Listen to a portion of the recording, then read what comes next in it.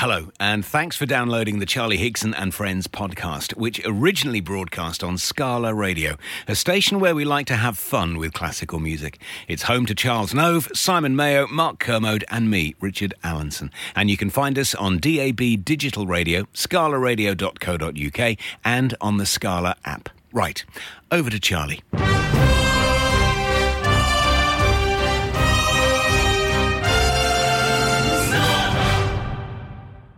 Hello, welcome back to Charlie Higson and Friends here on Scala Radio. I am the said Charlie Higson, and my friend here sitting next to me is Simon Day. I am the said Simon Day. Yes, off of the Fast Show. Off of the Fast Show, and many other things. Many other things. Some other things.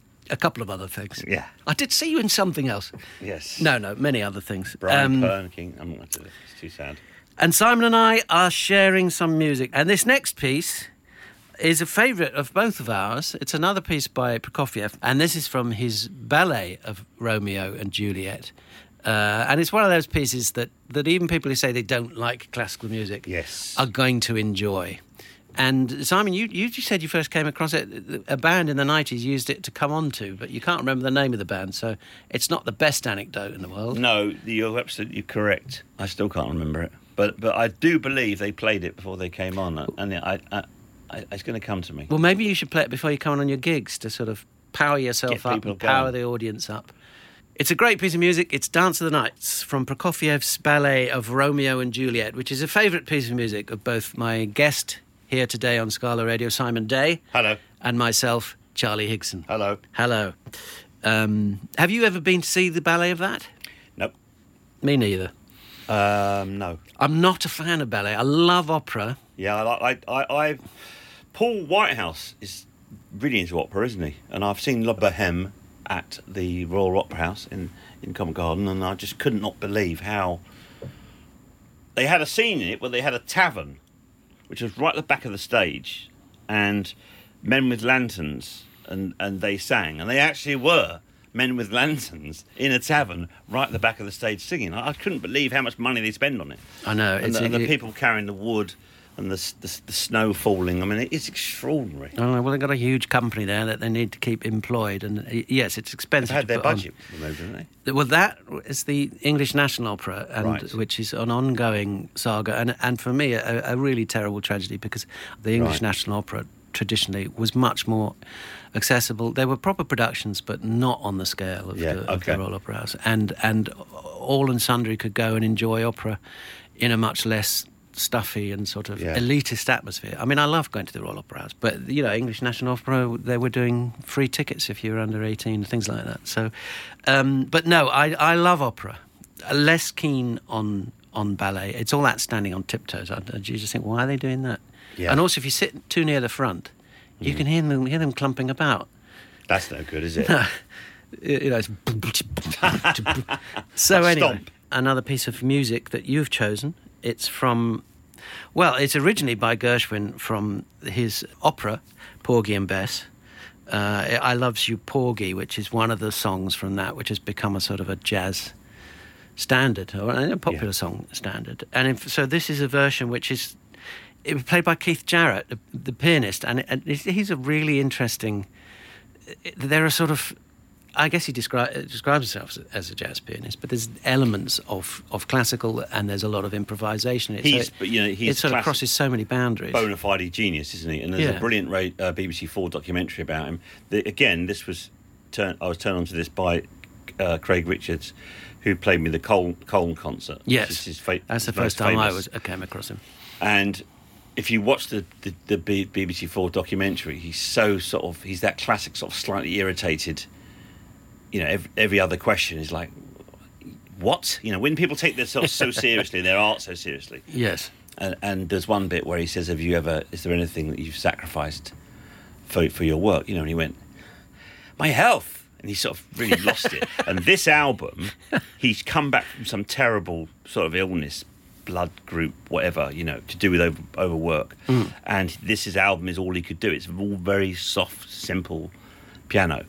You know, because I think it takes an enormous amount out of him. He does those an hour and 40 minutes of improvisation in a concert hall, you know. So I think that obviously must leave you fairly drained. Also, he wrote a whole sort of opera when he was 8 and drew all the pictures of the animals and all the notes and everything. They show it to you on the documentary. I mean, he's extremely interesting, talented person. An amazing improvisational piano player. And as Simon was saying earlier, his best-known album is the Cole Concert, which is an entirely improvised live concert. And if you want to check out some more Keith Jarrett, go and listen to that. Try that. It is pretty extraordinary. And that was a choice of my guest here on Charlie Higgs and Friends, Simon Day, and we've been talking about the Fast Show. And I'm going to ask you now all the questions that one always gets asked. Yes. About when you meet anyone. Are you going to do another? Well, we did do a special on Gold where we got some of the old characters and did them again, like the Ron Manager and his 2 cohorts, and it looked rather strange. Well, we did a sort of parody of a Talking Heads programme where we talked about the show and other people talked about the show, and we also had the characters from the show talking about the show as Talking Heads. It was meta, I believe the word. Oh, meta, is that what they call it? And we were filming that just before we went into lockdown. We finished on the last possible day we could be filming anything. And London was kind of shutting down all around us. There was a slightly apocalyptic feel. Yeah. Everyone was out of work for about a year. Yeah, it was not a good vibe. But it was a good show, and it's there. You can check it out. I'm pretty sure it's on... It's on Gold. Is it on Gold still? It must be. It's still on UK TV. They still repeat it, but it's possibly on iPlayer. And actually, the Fast Show itself is now on iPlayer. It's actually started, has it? Yeah. So, people say, are you going to do another one? You kind of think, well, the original is still there, and if you want to watch it, enjoy it. Because if we did another one now, all anyone is going to say is, well, it's not as good as the original, is it? Yeah, I think the problem... And don't they look old? Yeah, the problem with these things is that it evoked, for a lot of people who I speak to, it evoked a time in their lives. They were at university, or it evoked a sort of group thing, water cooler TV as they call it. Yeah, it was before streaming and catch up. You had to watch it at the same time as everyone else. It was such a laugh. And do you remember? And now you do it again, and they go, oh, and they it's a bit like music. You can't. It's hard to get that feeling. You back. recapture that, yeah. And there's a lot of people say, oh, we know that was proper comedy. I remember, it made you laugh. And it was a sketch show, and really nobody makes sketch shows anymore, apart from the Americans. So I think people remember it fondly for that reason. And people say to me a lot, "Oh, I can't do that sort of stuff anymore, can you?" I go, "Well, what stuff?" Well, exactly. There was nothing we did that was ever controversial or against the grain. I mean, some of it goes back slightly to what we were talking about earlier about if you're parodying a certain type of person, they have to behave and talk like that type of person. Yeah. But no, it's been happily playing on UK TV for years and no one's complained, and it's going out on iPlayer and it's going out in its original form. It's not like we've got to... Yeah, everyone who says that to me, they go, oh, you can't do that anymore, can you? I go, well, actually, the most successful comedian at the moment is Ricky Gervais, who kind of says and does exactly what he wants. Yeah. He's enormously successful, so it doesn't really follow that argument.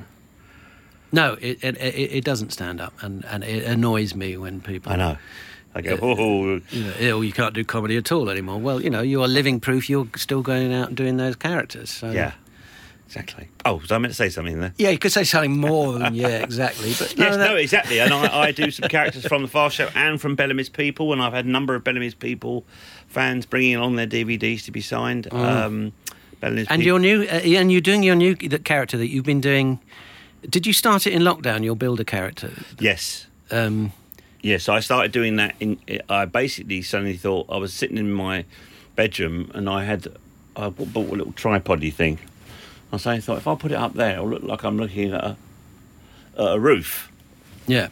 And I just got up. I didn't write anything, and I just did a builder because basically a lot of those terrible builders, they are just basically sort of playing for time while they talk to you. They don't really know what they're saying. So he's going, till I get up there, I can't have a look. And did that, and it got something like 600,000 watches or views. So what did you put out on Instagram, Twitter? Instagram and Twitter. And it's either loads of people saying, this is my mate, or, and a few... I've got a builder in the house right now. Yes, I've got about that 3 same or 4 talk.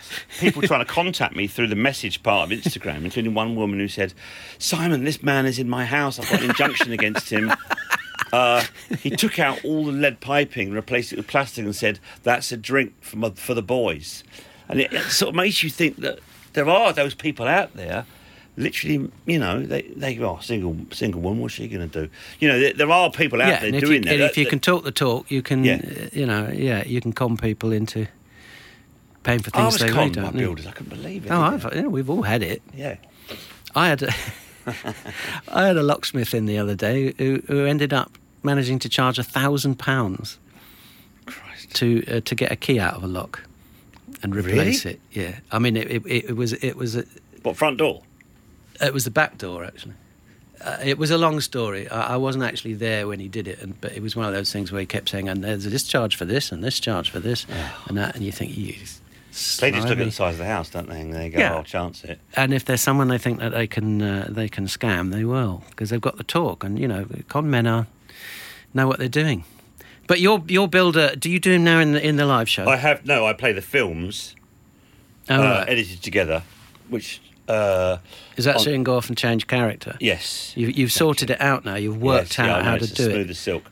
Although I've changed some of the films because some of them were a bit sort of like Play for Today. They're a bit depressing, so I put some more happy bits in there.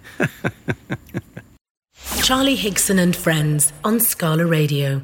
Hello, welcome back to Charlie Higson and Friends here on Scala Radio. My friend today is Simon Day, who I've known for over 30 years. One of his music choices, it was Peace Piece by Bill Evans. Yeah, I love Bill Evans. I love all of Bill Evans. I really like solo piano. Like, if that is the sort of area of classical music I like, it would be solo piano. He's a sort of jazz pianist, one of the greatest of all time, and man, has he done a lot of albums. Yeah, I mean, that is the thing about the jazz world, is you look at these artists and they do so many albums a year. Yeah. And they probably don't sell vast amount. I mean, someone like Bill Evans over the years will have sold a lot. But I quite like the simple stuff when they go too avant-garde and the bass comes in. If it's a trio and the bass comes in and they start going a bit wacky, I like it straight down the line. I mean, you did choose a lot of solo piano music to play on the show today, and I had to ask you to change some of your selection just so it wasn't too much the same. I mean, all great pieces of music. It was very hard to choose, but it was great to have a bit of Bill Evans in there, and just to sort of redress the classical music balance. Yes. As we go from jazz to classical, although you know some of the music we've been listening to does exist in that sort of crossover area. And I think really the main difference traditionally between jazz and classical is that classical is written down. Okay. And there is no improvisation, whereas jazz is the opposite. Yes. I mean, it will obviously often be based on an existing song, but it's up to the musicians then to take it to wherever they want to take it. Does that make them better musicians? Well, I think jazz musicians are more adaptable. Yes. Loose. Yeah. I mean, you know, we all remember the lovely Nigel Kennedy, who wanted to break out of the bands of classical music and play more improvised stuff, and you could never throw off that. We did a parody of him on Jazz Club on the Fast Show, where he had a sort of jazz band with him. And then when it came to his bits to play, all he could play was which was who played him, Paul? I think Paul did, and I think we had Caroline playing. Who was Nigel Kennedy's girlfriend? He had a sort of Brick Smith. That's right. Yes. So we had her doing a Brick Smith, trying to play an instrument and not actually being able to. But no, I mean, the Fast Show, we very rarely did sort of direct parodies. They would always be involved in something else, because it was I did have a set of rules on the Fast Show, and one of them was not to do TV parodies of other shows. Yes. Because as soon as that show's not on anymore, your sketch becomes utterly irrelevant, and someone watching in 20 years' time thinks, what on earth is this? Without being cocky, it's also quite easy, isn't it? Yeah, I mean, you know, there have been some great ones over time, but no, I tried to make the Fast Show that it would be its own thing, that you wouldn't need to have watched something else to get the gags. Right. I mean, occasionally we did parodies like the Nigel Kennedy, but it was still funny in its own right. They stuck. There's a guy sticking up Barry Enfield stuff on Twitter, and he stuck up the "Have I Got News for You" spoof the other day. That's good. From the history of history of the Institute, that was very funny. Was it a monkey in a bath? A dolphin. A dolphin in the bath. See, that attention to detail is why the Fast Show was good. But, we had other rules on the Fast Show, one of which was no drag. I can't remember all this. Yeah, because, I didn't necessarily tell you the rules. You're a bit like the Art of War, isn't it? Yes. Controlling from the background. You should write an Art of War comedy book. That would be brilliant. How to make comedy. Why no drag? Well, because we had two really good, funny women on the show. There was drag in the Carry On sketch. Yeah, but that was parodying something. But no, my thought was always, if you've got two women in the show... British Johnson! Yes, and you're going to write a sketch with a female character, it seems a shame not to give it to one of the women. Yeah, quite. I had a few other rules, but we won't go into that now. Yeah. And the next piece of music is one of your choices, Simon. It is from Lionel Bart's Oliver. It is Who Will Buy. Why did you choose that? I think that particular Oliver is the best Oliver, and I don't know what age I saw it, but So this is the original film. Ron Moody playing Fagin. Yes. Oliver Reed playing Bill Sikes, and he's so absolutely good, Oliver Reed. Terrifying. He was a brilliant actor. Before he started drinking too much, and he's terrifying in it. I mean, and because there's lots of darkness, suddenly this scene, appears. With a little boy going, who will buy this wonderful morning? And it just builds and builds and builds and builds. And I have no sort of history or interest in musical theatre. It's just a fantastic film scene. Well, it's like he sort of died and woken up in heaven. It's when Oliver escapes from Fagin's gang and he's taken in by the Nice family. Yeah. And he wakes up to see this beautiful street of street vendors singing and dancing. So you've never done any musical comedy on the stage, have you? Not really, no. I there was a brief moment when sadly departed Jeffrey Perkins wanted me to play a character in the Madness musical that involved a bit of singing, which sang One Better Day, but it wasn't really a formal offer. Well, it was a formal offer, but I was doing something else. But my own experience of musical theatre people is when I did Skins, and I was in the car at 5:30 and they were all singing show tunes in the back of the car.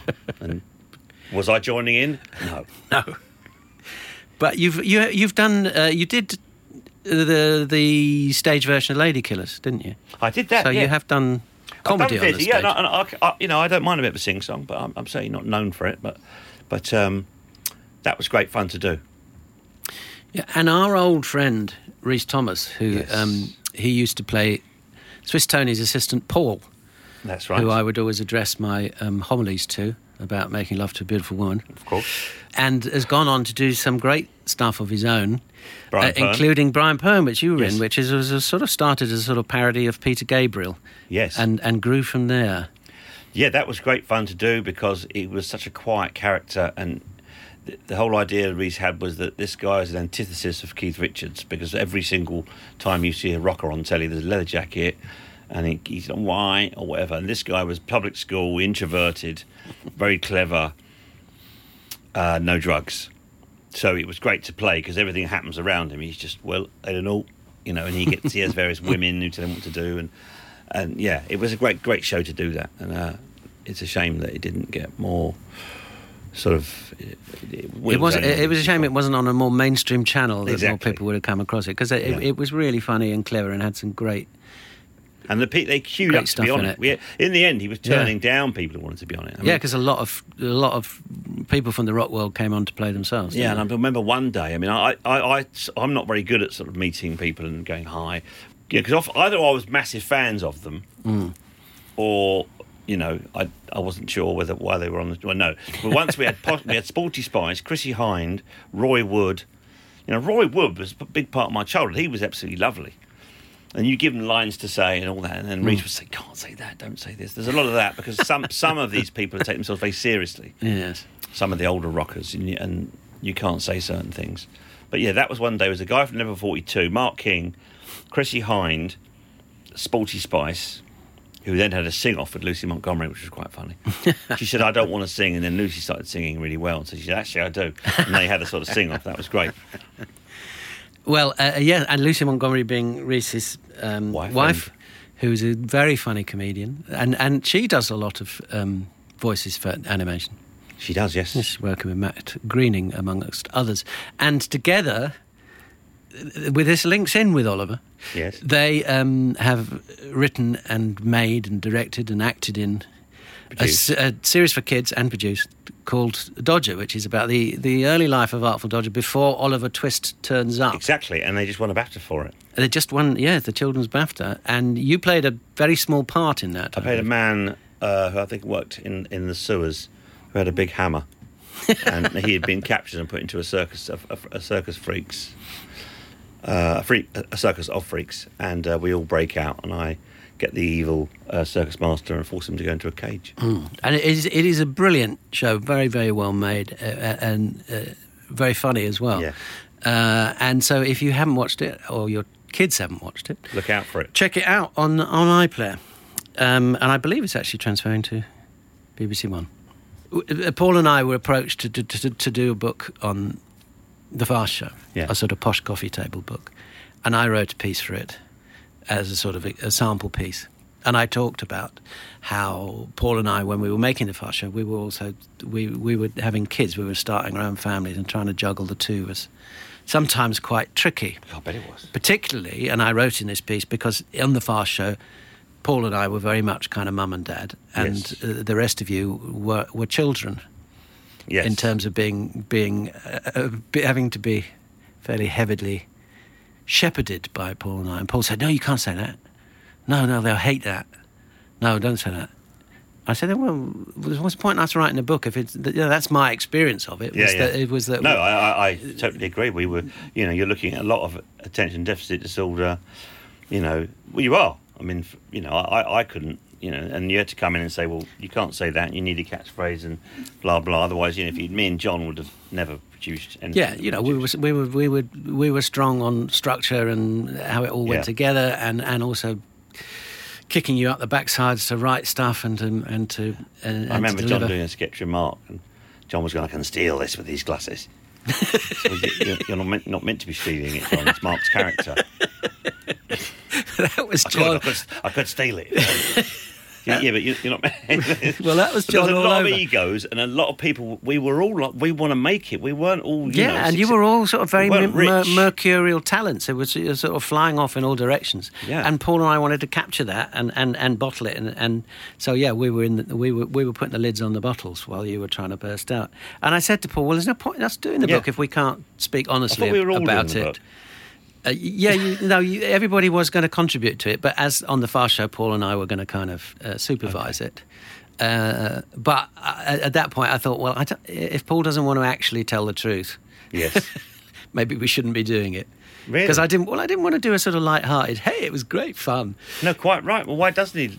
Yeah, we should be great. We should do that. Well, anyway. maybe we'll go back to it. Yeah. Your final choice is Arvo Pärt. His piece Spiegel im Spiegel, mirror in a mirror, in a mirror, in a mirror, in a mirror. Oh, lovely. How did you come across this? This was sent to me by a playlist called the Kahatsu playlist, which is a Japanese restaurant. And it's all little bits of some experimental music. Right. And it's just a really sort of haunting, simple piece of piano, isn't it? Yes, and I mean, I think a lot of your choices, you definitely lean towards this sort of melancholy and contemplative and sort of slightly hypnotic. Yes, I'd say melancholy. I had Lucy Porter on an earlier show, and she was saying how much she likes to listen to mellow classical music as a way of de-stressing. Yeah, definitely. So, if people say, "Oh, I don't like classical music, I don't want to listen to it," so use it as a tool. I do use it as a tool, but I think I use it too. It's become too successful for me because I do it sort of 8 hours a day. And then Ruth comes in and says, "You meant to pick Lloyd up." And I went, "Oh, was I?" What? It's nothing important, was it? He says, "No, it's his mock." And then he was boxing for the silver medal. No, I'm joking. No, I'm very good at all that dad stuff. That's another thing. We need to get away from the stereotype. Every single dad in a drama is a drunk who misses the school play. He misses everything. And it's just, I don't know any dads like that. All the dads I know do too much. And the kids are like, wait, what are you here for again? Just let me be with my friends and go home. I'm sick of you dogging me all around the world. That's the vibe. But Lloyd doesn't like me even watching him anymore. He goes, why are you here? I said, well, I'll drop you off and I may as well watch the football. He goes, oh, don't, please, it's weird. No other dads are here. And I go, okay. And so drive off. And play some depressing classical music. Go and park on a lonely hill somewhere, playing Spiegel im Spiegel and staring into the distance. Try and see him with a telescope. Yeah. My guest today, Simon Day, has been saying how much solace he takes from listening to classical music, particularly the more melancholy and piano-driven. One can just drift off, dear. I like to read, I like to read the oldie. The oldie is actually very good, isn't it? I didn't realise. Danny Baker recommended it to me. I do occasionally look at it. Do you? I got a letter in it. Did you? What about? First time I bought it, first letter I've ever written to anything straight in the oldie, because they had a big thing about David Tomlinson. Right. And I went on Wogan, before anyone knew who I was, I went on Wogan as Tommy Cockles. And I did the stand-up as Tommy, and all the old ladies would just keep going, oh, that's awful. They just didn't get it at all. And then he introduced me and said, Tommy Cockles, come on in and sit down. And David Tomlinson was sitting there, and halfway through, he suddenly got it and started really laughing. And I thought, if I've made him laugh, then I'm doing the right thing. That's an achievement. So I wrote that, and then they printed it, and I'm now retiring from writing to things. But no, he was great, David Tomlinson. We had when I left, he was outside the BBC with a fur coat on and a driver, and he went off to Henley-on-Thames. Like a horse, horse-drawn carriage. Yeah. Then he probably turned the corner and got out, and got a minicab home. No, but he was great, and it was one of those fantastic character actors that in all those films we watched growing up, those Disney films, and so lovely for you to have met him. Oh, it was charming, and for him to have enjoyed, your character. It's always great. It's that kind of thing when you're looking out, you're doing something, and there's no one in the audience laughing. The one person who laughs, you think, oh, bless them. Well, no, I love them forever. I was trying. I'm not suggesting no one else was laughing in this particular. They weren't, but not. But I was trying to do someone from that time, and he got it. Yes. Therefore, I took it at the time as meaning I knew I was on the right track. Yes. Because Wogan suddenly went, "But you're not really old, are you?" Well spotted. Yeah, without telling me he was going to do it, and just broke out of the character, which was kind of a bit strange. So you had to, even though you were still dressed as Tommy Cockles, you had to become Simon Day? No, I just went, I beg your pardon, I didn't like that, and carried on. No, excellent. What a professional. Never out of character. Yes, never. Charlie Higson and Friends on Scala Radio. The Charlie Higson and Friends podcasts were originally broadcast on Scala Radio in April 2021 and January 2023. Scala Radio is a radio station that celebrates classical music in all its shapes and sizes, and is home to Simon Mayo, Mark Kermode, Charles Nove, and me, Richard Allinson. Scala Radio broadcasts across the UK on DAB digital radio, on your smart speaker, the Scala Radio app, and online at scalaradio.co.uk.